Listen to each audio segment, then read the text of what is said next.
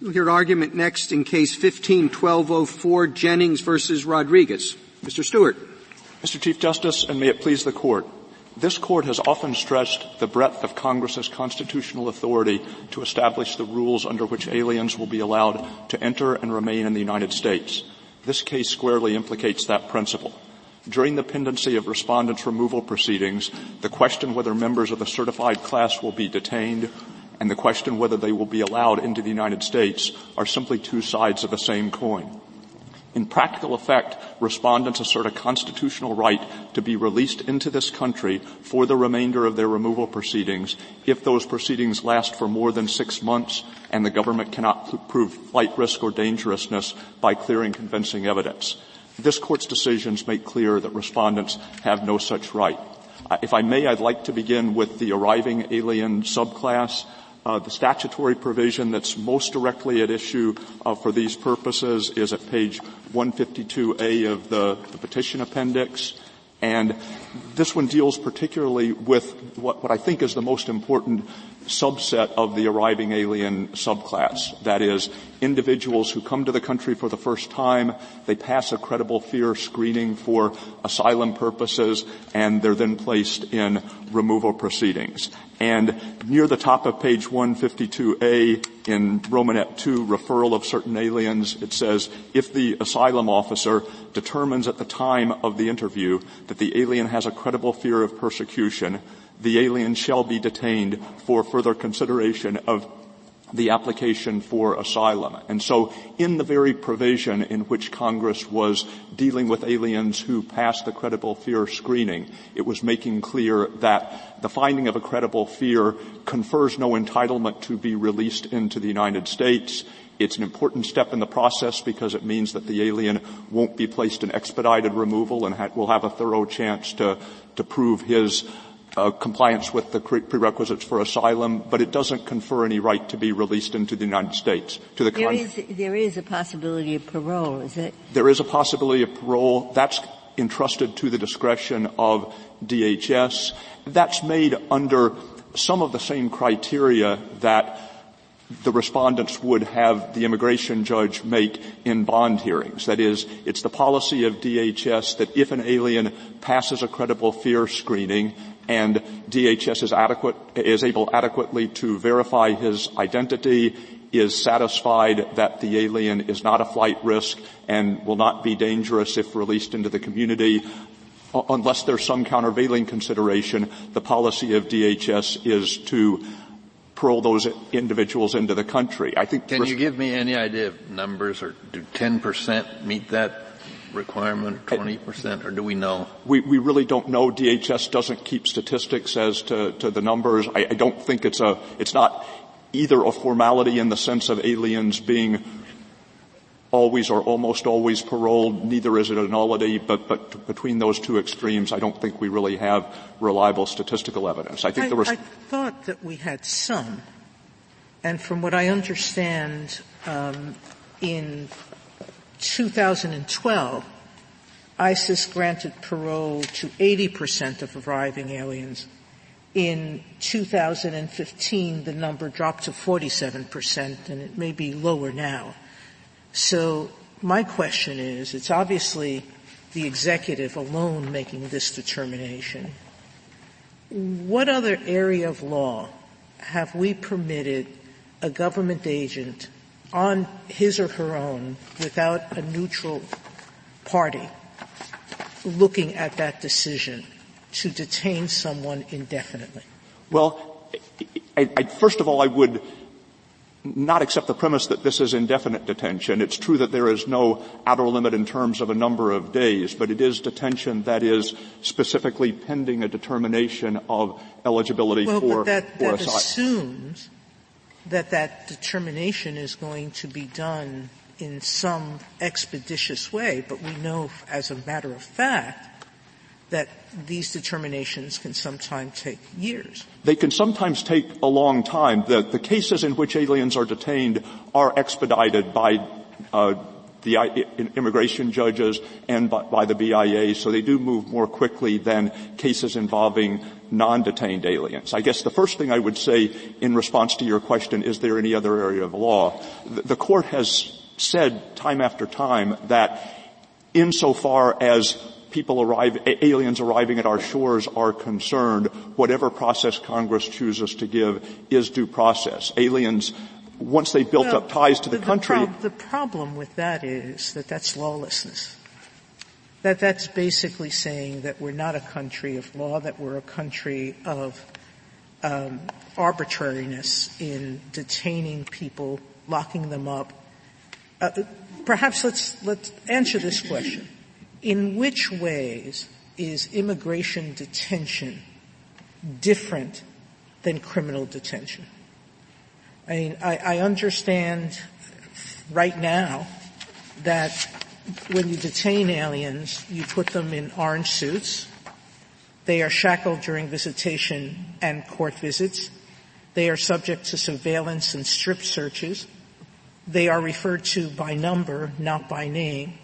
So in which ways is immigration detention different than criminal detention? Well, I think the real difference is the justification for the detention. That is, the justification for criminal detention, at least with respect to convicted prisoners, obviously, is that they've been found guilty of a crime, and for that you need judicial process. There are some circumstances outside this country where aliens who want to apply for a visa, for instance, or who want to assert an entitlement to refugee status can do so outside this country. And where those avenues are available during the period while U.S. government officials are deciding whether to grant the request, the alien doesn't need to be detained. But when the alien arrives at the shores of the United States, the only two options are detention and release into the community. And so the principle that the alien has no constitutional right to be released into the community necessarily compels detention. Now, the other respect in which Mr. Stewart, there is something in between. It doesn't have to be release you or fancy free.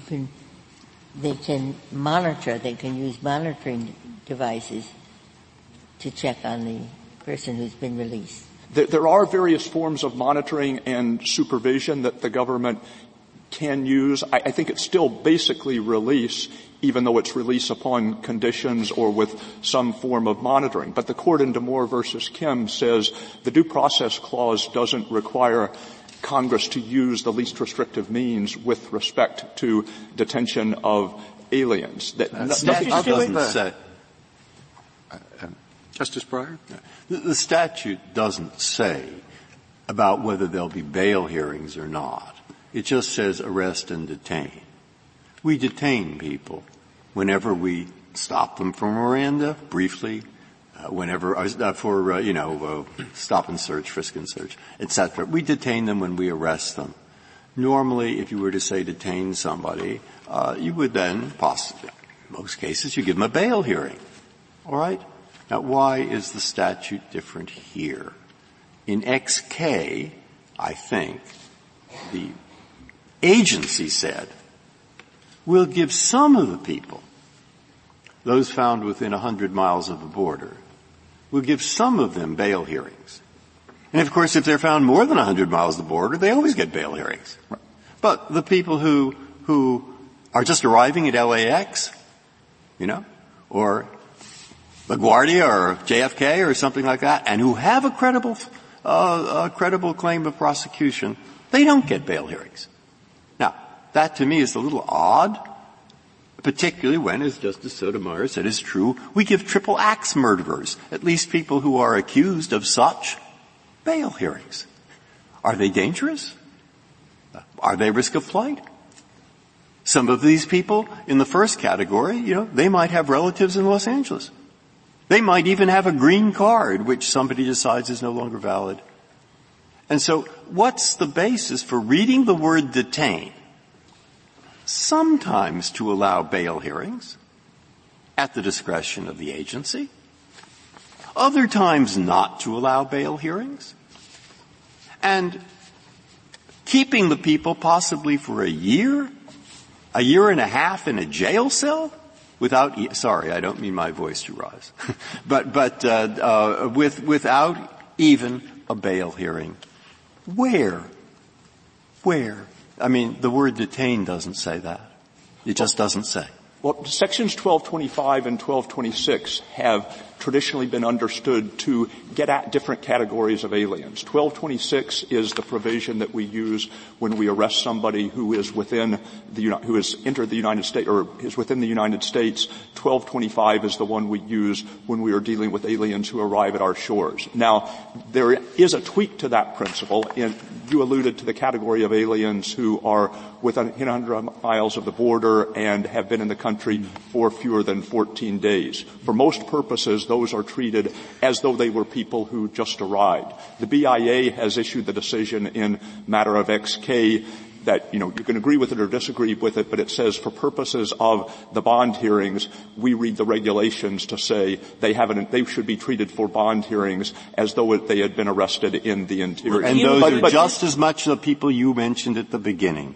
Those are just as much people who have no right to be in the country, just as much people who haven't been here for more than a few hours, just as much, and yet the agency itself thinks there's no problem with giving them bail hearing. The BIA has never suggested that aliens who come to the border and are detained at a checkpoint are entitled to what the aliens are given under matter of XK. And I don't think there's any justification for bootstrapping that ruling. But the BIA made that distinction because it thought that the regulation prevented other aliens coming to the border from receiving bail hearings. But it read the statute as not imposing such an obstacle. The statute says, with respect to the arriving aliens, that these people shall be detained for further consideration. Yes, and what I'm saying is the BIA read the statute in exactly the way Justice Breyer indicated. So are you saying that the BIA was simply wrong in XK? Because XK said the statute doesn't say. And the statute is perfectly consistent with bond hearings being given.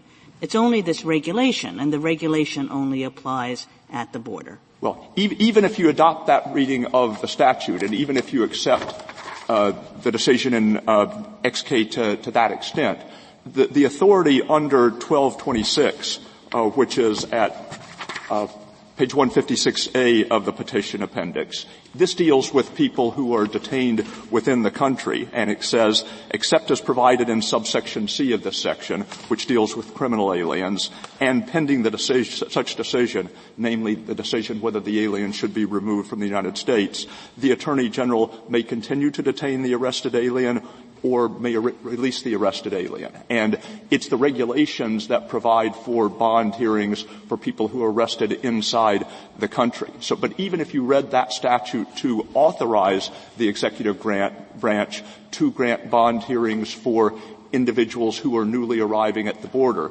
nothing in the statute says that that's compelled, and certainly nothing in the Constitution says that that's compelled. And if I could return to it for a second to your question, Justice Sotomayor, when you asked, is there anything comparable in other areas of the law, or why would immigration be unique? I think you can think of the plenary power doctrine, the idea that the political branches have plenary or nearly plenary power to regulate initial admission as simply an idiosyncratic feature of immigration law, but you could also think of it as an immigration application of a more general principle. That is, it's often the case that the government has to provide greater process when it tries to take away something that an individual already has than it would have to provide when it decides whether to give a benefit to an individual in the first instance.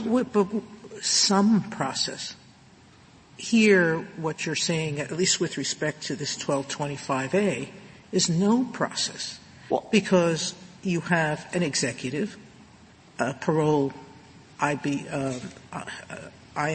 member, deciding whether someone should be paroled or not, and no neutral magistrate of any kind is looking at that executive decision to ensure it's not arbitrary. There's something fundamental about that in due process, which is someone should be looking at whether this is neutral or not. Well, somebody is. Some neutral party. But it could certainly be the case as far as the Constitution is concerned that in many situations a person who applies for government benefits, for instance, could get the process that Congress specified. If Congress specified that an employee of the Social Security Administration would make a decision as to an initial award of benefits and didn't provide Congress has provided for judicial review, but if Congress didn't provide for judicial review, I think that the answer as a constitutional matter would be you have no due process clause property interest. Mr. Stewart, is your argument about the new admits, the people who are coming to the border, premised on the idea that they simply have no constitutional rights at all? It is premised on that. Now, we do have if it is premised on that, I mean, Justice Scalia, in one of his opinions, talked about surely that can't be right. Could we torture those people? Could we put those people into forced labor?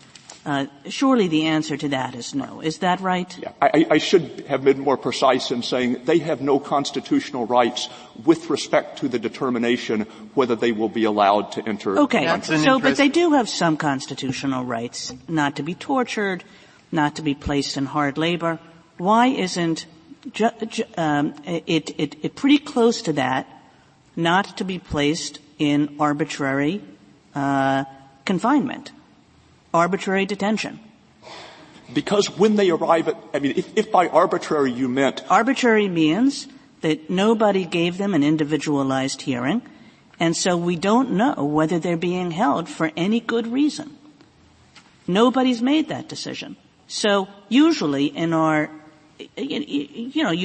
constitutional law, we think that that's a problem. Now, I think Congress, consistent with the Constitution, could have abolished parole altogether and could have said, as a categorical matter, no newly arriving alien will be allowed to enter the country until he or she has persuaded the decision maker that the right answer ultimately is to let that person in. I think that would be a constitutional scheme under this Court's decisions. But Congress has historically offered parole as a form of process people overstay their visitors' visas, and we find a business person who, in fact, has overstayed his visa. Oh, you're here too long. We'll put you in a cell, and we'll keep you there for 13 months. Could they do that? Well, they could put him constitutionally. They could put him in a cell. I mean, the answer has to be no, doesn't it? Well, the answer could be he is arrested. He has an entitlement under the statute in that circumstance to a bond hearing. We don't think he has I'm thinking. Doesn't he have? Now, wait. What I'm thinking of is this. You've got me thinking at the beginning of somebody standing at the airport outside the gate, or standing outside the gate down at, say, in Mexico or Canada, possibly. That isn't what happens. What happens is they're told to that person, you want to go home? Go. And he says, but I have a legal right, I think, to be in the United States. Very well, come in. Now he's physically in the United States. And what we do to the person physically in the United States, because he has shown that he has a credible fear of persecution, is we put him in a little reception area which looks an awful lot like a cell. And we keep him there for 13 months, possibly, or a year, without a bail hearing, and maybe without anything. Now, that's the problem. And it seems to me, if I'm right, and you'll correct me if I'm wrong, but if I'm right, it's not quite. I mean, it has a lot of implications because there are a lot of people in that category.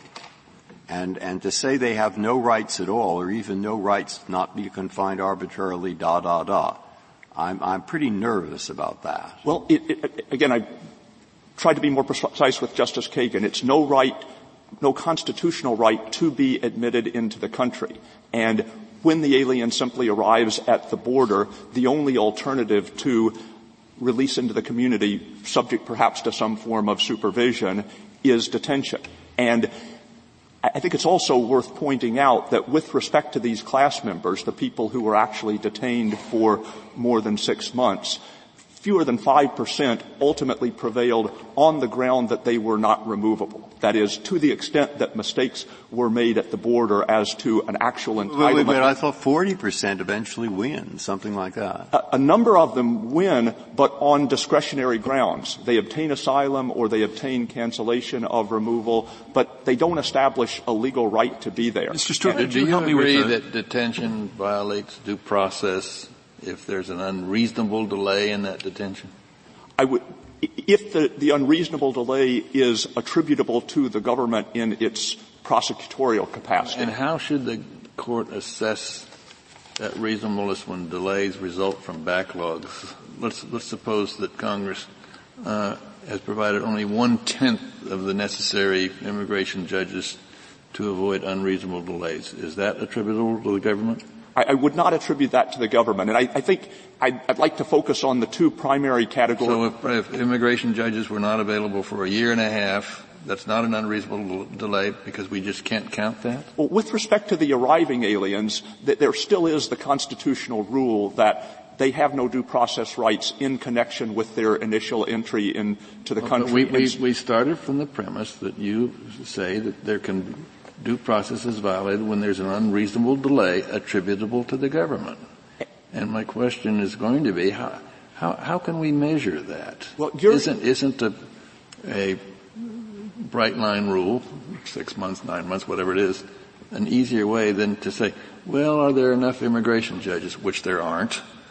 How can we measure this? Well, let me say a couple of things in response to that. The first, in your concurring opinion in DeMoore versus Kim, you said that detention, and in that case you were talking specifically about criminal aliens who were detained under 1226C, but you said detention might become unconstitutional if the government was unreasonably prolonging the detention for some purpose unrelated to its original purposes, namely preventing flight risk and preventing danger to the community. And so, for instance, if DHS officials believed that the alien was going to win asylum at the end of the day and wanted to keep him confined for as long as possible and protracted the proceedings for that purpose, that would if you could prove that would establish a valid constitutional claim under that theory. The other thing I would say about the various bright line rules that have But if I could just push on Justice Kennedy's question a bit. I mean, for that class of aliens, we are talking about people who have been in this country, who clearly do have various constitutional rights. And are you suggesting that if the backlog is 5 years, it's okay to keep them there for 5 years without a determination of whether they pose any risk of flight or whether they're dangerous? I would say that is not unconstitutional. And one of the points I would make is but you have to also say under your premise that it's not unreasonable. Because I thought you agreed that detention violates due process when there's an unreasonable delay. Now you're saying, oh, well, there's no constitutional right. This doesn't match. Well, I would say a delay attributable to unreasonable action on the government's part. And I think with respect to the criminal aliens. So 5 years of backlog, or suppose that the government decided to appeal from an adverse decision and that created a further delay of 2 or 3 years. Let me give you my most extreme answer, and then let me give you a backup answer. The most extreme answer is the criminal alien who is detained for more than 6 months, unlike every other form of detention that is discussed in the briefs, that alien always has the option of terminating the detention by accepting a final order of removal and returning home. I take it that that's your most extreme answer because it doesn't sound all that good? Well, but the other nuance to the most extreme answer is Congress, as we've said, has provided certain bases, asylum in some instances, cancellation of removal is a more prevalent form of discretionary relief for aliens who are convicted of criminal offenses and have been confined under 1226C. Congress had no constitutional obligation to create those discretionary bases on which an alien can try to remain in the country. And so Congress, I'm sorry. No, go ahead. Congress could have said all of the aliens who fit within the categories covered by 1226C will be removed without regard to discretionary forms of relief because those will be unavailable. And if Congress can take that step, it can also take the step of saying, we will give you some hope of discretionary relief, but our resources are thin and it may take a long time for us to rule on your case. It seems to me, I'm just looking at your supplemental reply brief, and you say that if the process lasts longer than 14 months, it could fairly prompt an occasion for review.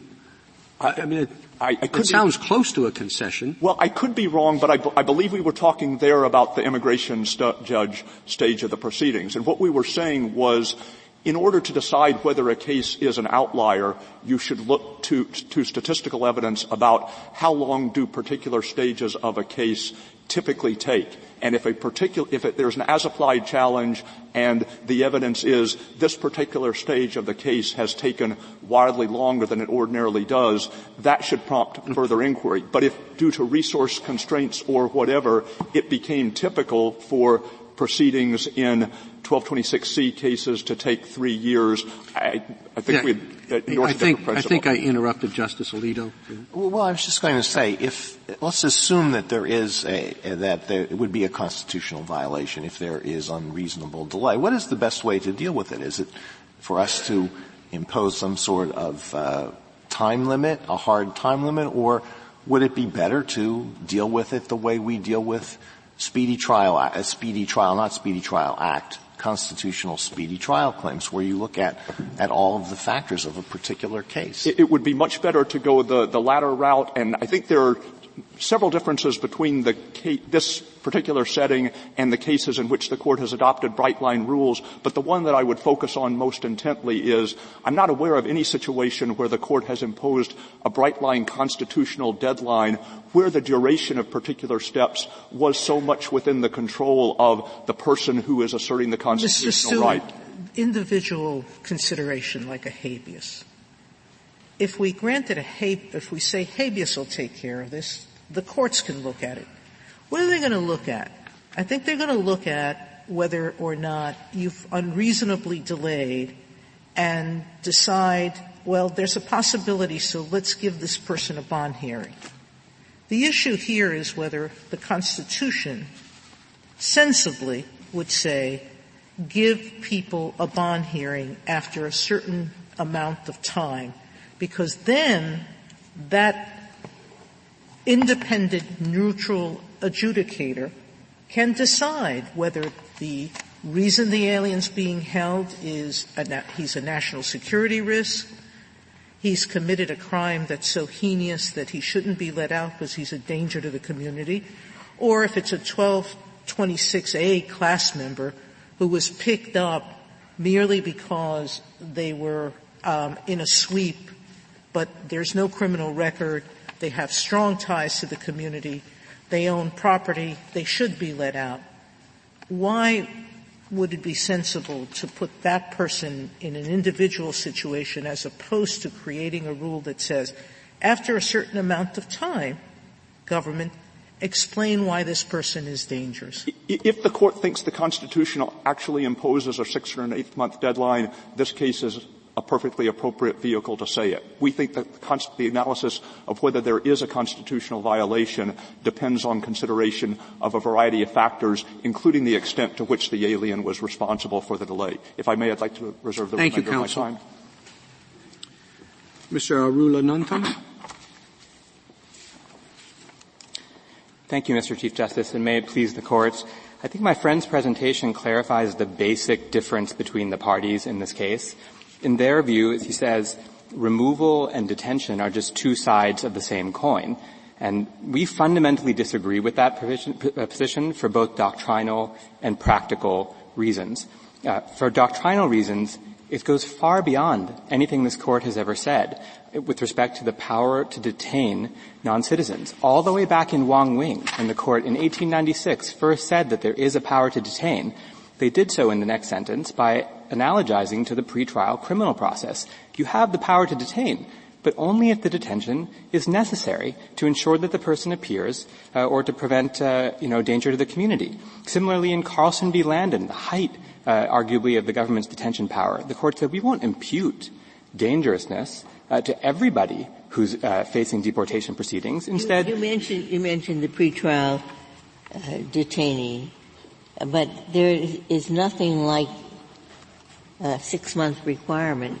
If somebody is being detained, the remedy that the Ninth Circuit provided, a hearing every 6 months, that is not provided to pretrial detainees. Your Honor, let's leave the periodic part of that aside for just a moment. As for the initial 6-month hearing, the analogy there is to the bond hearing that you get within days, promptly, as the court said in Salerno, after your arrest in the pretrial detention context. And if instead my friend's position is correct, Your Honor, that just the fact that you're in deportation proceedings itself is sufficient to justify your detention, then Congress could pass a law that mandated the detention of every person in removal proceedings. And in fact, my friend said that with respect to, people arriving at the border. We know that DeMoore said that this was permissible as long as it was for a matter of months. Isn't that true? Yes, two things, Your Honor, that it was brief and also that the detainee had conceded their deportability. And I think that both are extremely important here. Obviously, the detention times here are something like, either 8 or 10 times, depending on who you talk to, more than those in DeMoore. But in addition, our class members are detained for a long time because they are pursuing defenses to their cases. And many of them, 40% almost 40% for the mandatory subclass, 2/3 for the arrivings, won their cases even when they were detained. So I expect agree that number there's to go up. Significant difference about the time. I guess I'm less sure whether there's a difference as to that second factor.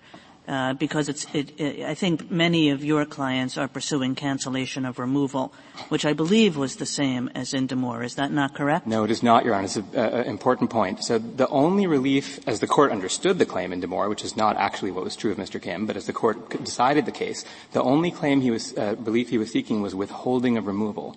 And withholding of removal does not give you a right to remain in the United States. You lose your green card and can be deported to any country except for one, unless conditions change in that country. It's a form of weaker kind of asylum protection. In contrast, cancellation of removal, which is half the mandatory subclass, is eligible for that. If you win that, you keep your green card. You're never ordered removed. And the same is true for adjustment of status, is also true for asylum, for the arriving subclass. So there's a fundamental difference there. Those people get a path to citizenship, actually, if, through that case. And so the reason why that matters so much is because the court treated the concession of deportability as like a proxy for flight risk in DeMoore and accepted that as a proxy, a categorical generalization, because the detention was brief. Counsel, can right? But that's a poor proxy for excuse me, Your Honor. No, I'm sorry. I'm way over here. I was hoping you could help me with a couple of jurisdictional tangles I'm snarled up in. One is 1252b9, which, as you'll recall, indicates Congress's intent to strip courts of jurisdiction over final orders of removal, collateral attacks on them.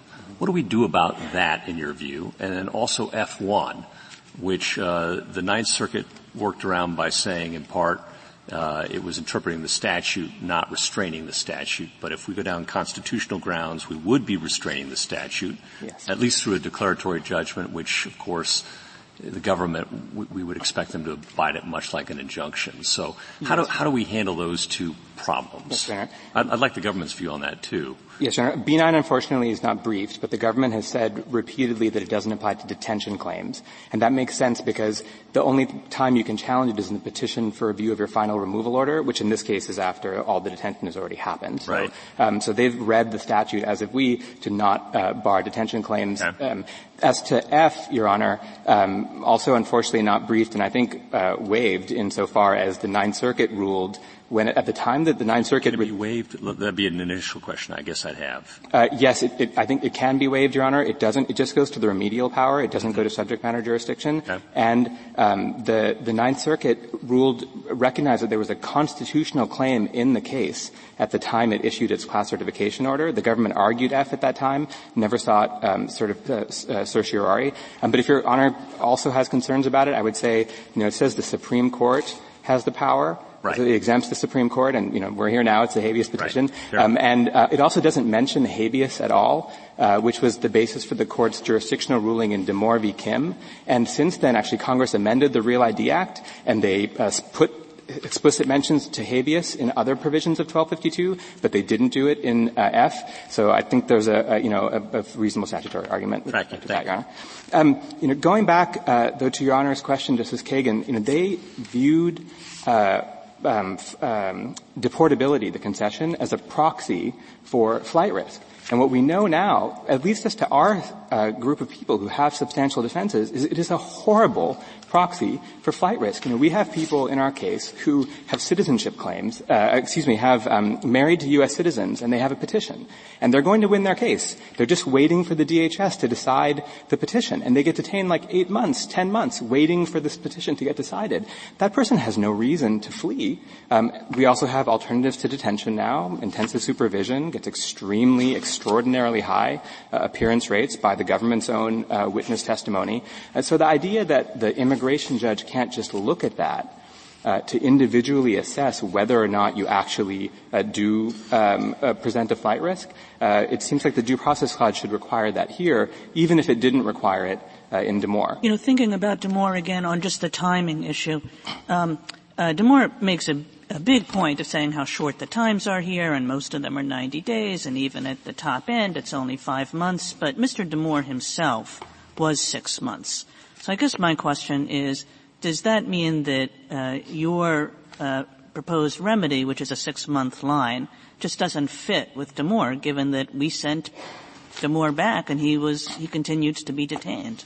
I think the Court decides, the opinions should be read to decide the claims that are argued, and Mr. Kim never argued that my detention is, I concede, fine for the first 6 months. It only became unconstitutional after that time period. He never made the argument that, for example, there's a long history, even in the criminal context with respect to petty offenses versus, serious ones, that 6 months is treated as a really significant limitation because of the jury trial right. He didn't argue that Zidvitas required, because Congress previously doubted the constitutionality of detention beyond 6 months, that was the relevant line. So I don't think DeMoore controls the question.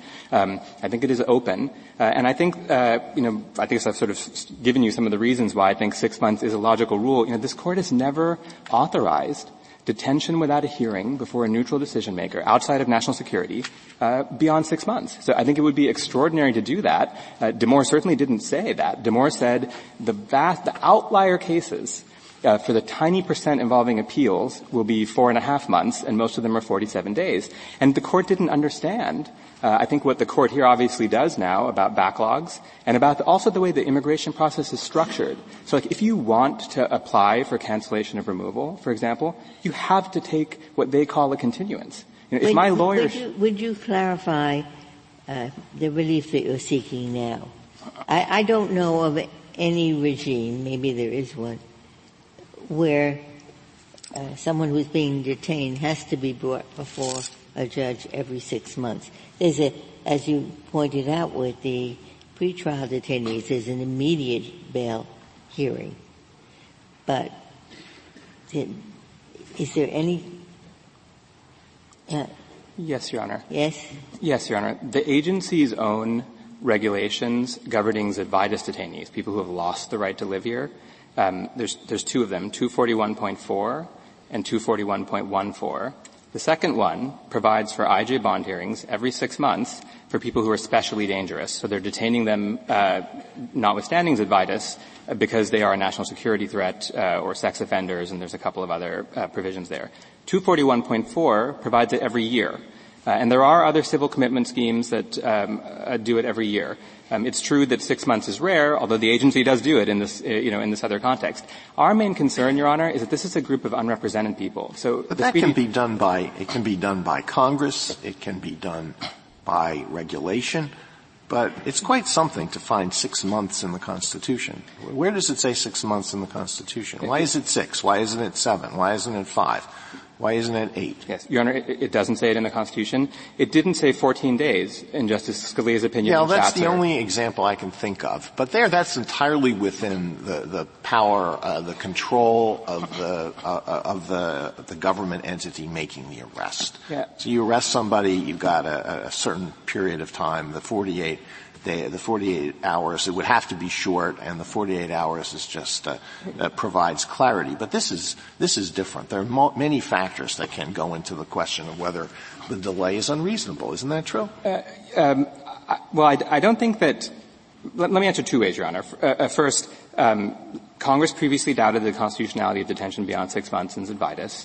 It's also in McNeil a useful benchmark for a civil commitment. Why do you say Congress doubted the constitutionality? I'm just quoting the court in Zidvitas. That's it. But Your Honor, the other argument for it really arises from the fact that when detention becomes prolonged, something is fundamentally different. So you have to draw a line somewhere, or else you don't end up with an administrable rule. And what we've seen in a decade of litigation on this subject since DeMoore is that the lower courts that failed to — it didn't even start out that way. The Ninth Circuit first said detention was unconstitutional if prolonged, or construed the statute in light of that, in 2005.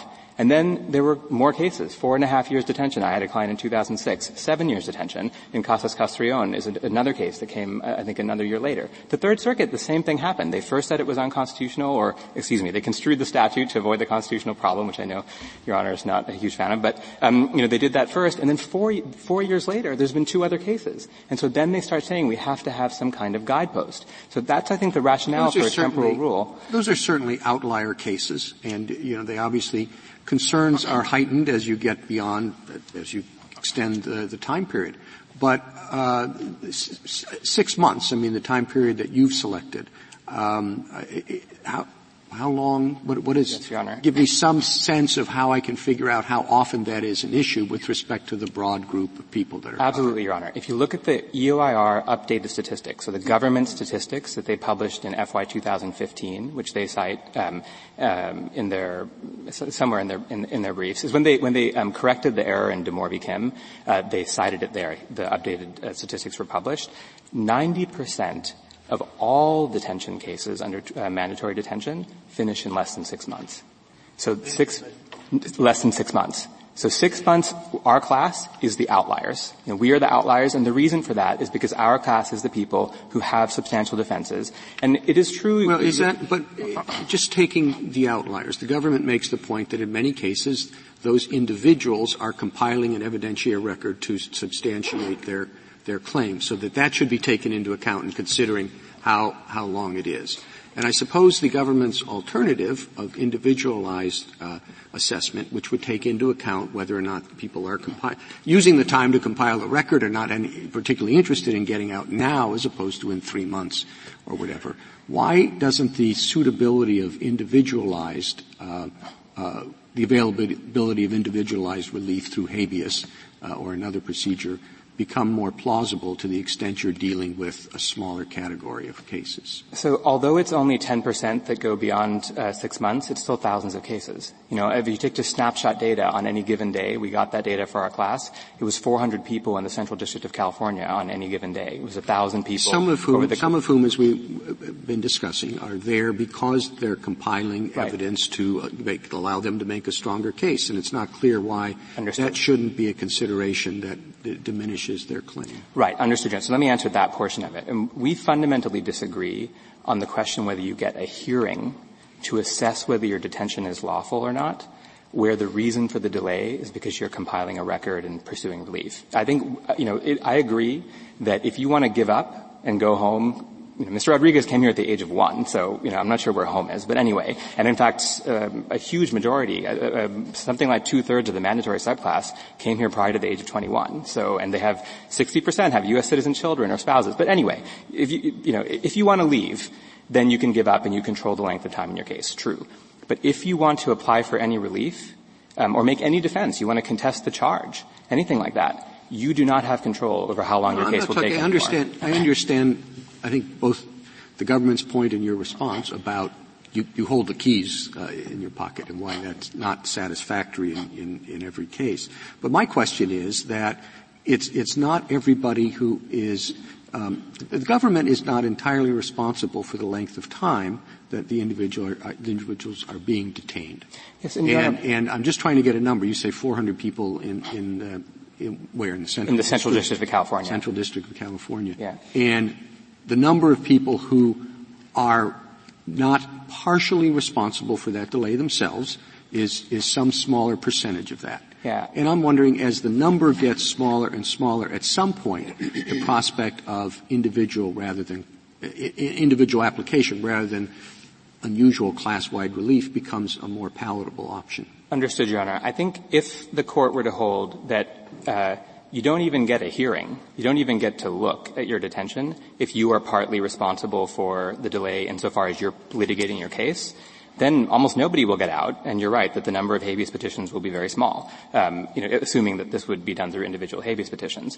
But I disagree with the premise because I don't think it's fair to say that you control the length of your detention. You control it in the sense that you could give up, but beyond that, you do not control it. Right. I'm thinking something of the way we approach speedy trial claims. In deciding whether or not you've been deprived of a speedy trial, you have to take out of the calculation times when you've asked for a continuance and so on and so forth. And that analogy is I think fundamentally misguided, because the Speedy Trial Act gives you release and it gives you dismissal of the prosecution if after you do the calculation you describe, there's been a violation. It applies even if people are not detained, right? Because the government has a separate obligation to pursue a proceeding in an expeditious manner. There's probably some speedy trial-like constraint also in the immigration context, but we haven't argued that. The due process clause is a separate constraint, which is detention has to be necessary to serve its purpose. And even if you are litigating your case in good faith because you're a U.S. citizen wife or because Mr. Rodriguez is a baby child at home, he misses the first 3 years of his child's life, that is because he's pursuing relief. So in that sense, he's responsible. But it doesn't make him a flight risk. And so all we're saying is that for that reason, you should be able to get the hearing on due process grounds, not speedy trial. You get it on due process grounds when the detention has become prolonged. And while the judge may say, you are pursuing dilatory tactics. You don't have a good faith claim here, or I think you're going to flee. I think even putting an ankle monitor with a GPS device on you is not going to be good enough, or you have a horrible criminal history. Then that's fine. That person gets detained. But the other people for whom that is not true, which is a lot of people in our class, those people should have the chance to make the case in front of the immigration judge. Your Honor, why do you say it should happen at 6 months? Why shouldn't it happen immediately? Your Honor, we thought it should happen immediately in DeMore v. Kim. We lost. And I think the court accepted the idea that a categorical generalization rather than an individualized assessment was okay for brief detentions as to people who had conceded their deportability. So, that's essentially it. If that may be fine, and you don't need that hearing on day one, but once your case has taken a long time, deprivation of liberty is greater, then you need the What does that reflect the idea that there is a significant flight risk in this category of cases? That's why there's the 6-month rule?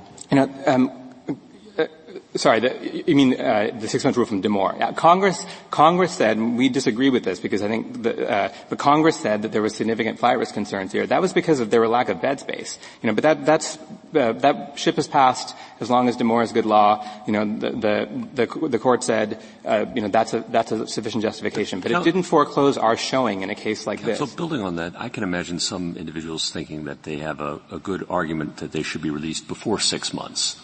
At some point between 0 and 6 months. Would the class-wide relief preclude those claims? And if not, and we're going to be doing individualized claims anyway for the period of 0 to 6 months, what are we gaining by creating this bright-line rule?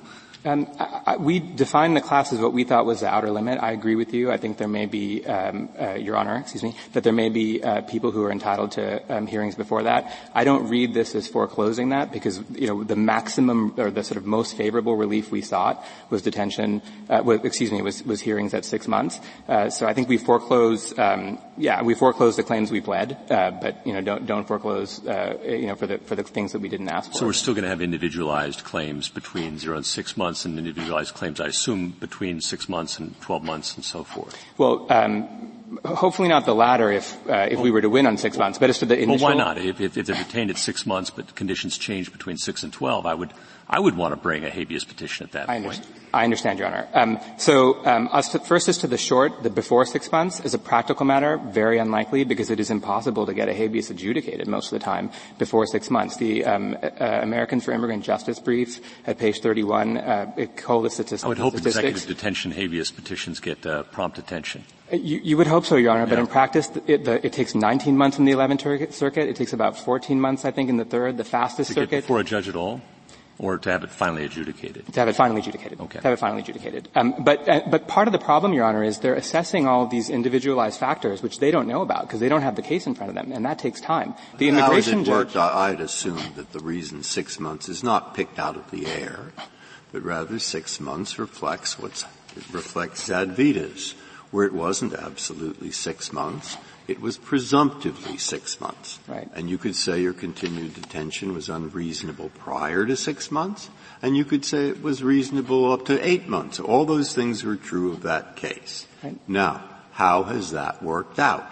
I assume that it has worked out that the problems that have been raised are not overwhelming, and therefore, for purposes of uniformity, which gives the government some time, like many times what it has in an ordinary criminal case, to proceed, and yet doesn't have the extreme detention, that's where that number comes from. So how has that worked out in the Zadvitas context? Your Honor, let me answer both that and then just finish answering Justice Gorsuch's question. I think Zadvitas has worked out quite well. After there was one big dispute, which is does it apply to excludables, that was resolved in Clark v. Martinez. I'd be surprised if Your Honors have seen a cert petition. I certainly am not aware of one arising out of Zadvitas. In contrast, the Demore rule, you've got our case, you've got Preop, which is currently pending before this court, and there's there's a lot of litigation that arose from trying to figure out the limits on Demore, unlike Zadvitas. Just to go back briefly, Your Honor, the immigration judge, if they're the one conducting the hearing, it does not take them long to make this assessment. The hearings take about 10 to 15 minutes, actually. That's because they have the merits case, right? The habeas court, totally different story. As to the later habeases, Your Honor, that's part of the justification, in our view, for periodic review. It is also a rule of administrability. It ensures that there's another look at the detention after 1 month. After 1 year. It might be that what was sufficient to detain at 6 months, that's not sufficient to detain after 6 years, which is how long Mr. Rodriguez's case, took to finish. And on their view, all of his detention for that entire time would have been justified because it's his fault. He's the one who's trying to challenge his claim. And even when he gets to the Ninth Circuit, the government confesses error and then remands it back. But he's still the one pursuing relief, and he can go home to Mexico, which he hasn't been till the age of 1. And so that's why I don't think the government says that the entire period is his fault because he's pursuing relief. I think their point was there are discrete periods where they're actually trying to compile a record.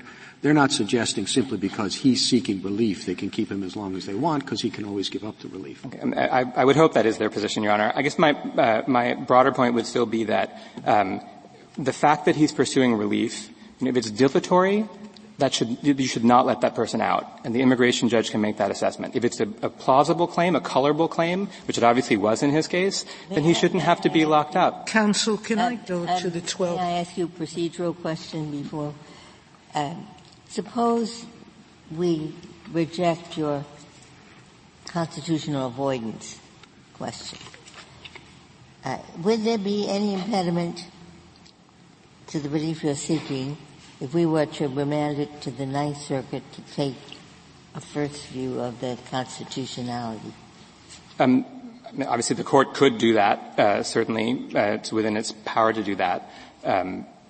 I'm not sure if but we're continuing to press the construction claim as well, although I haven't discussed it.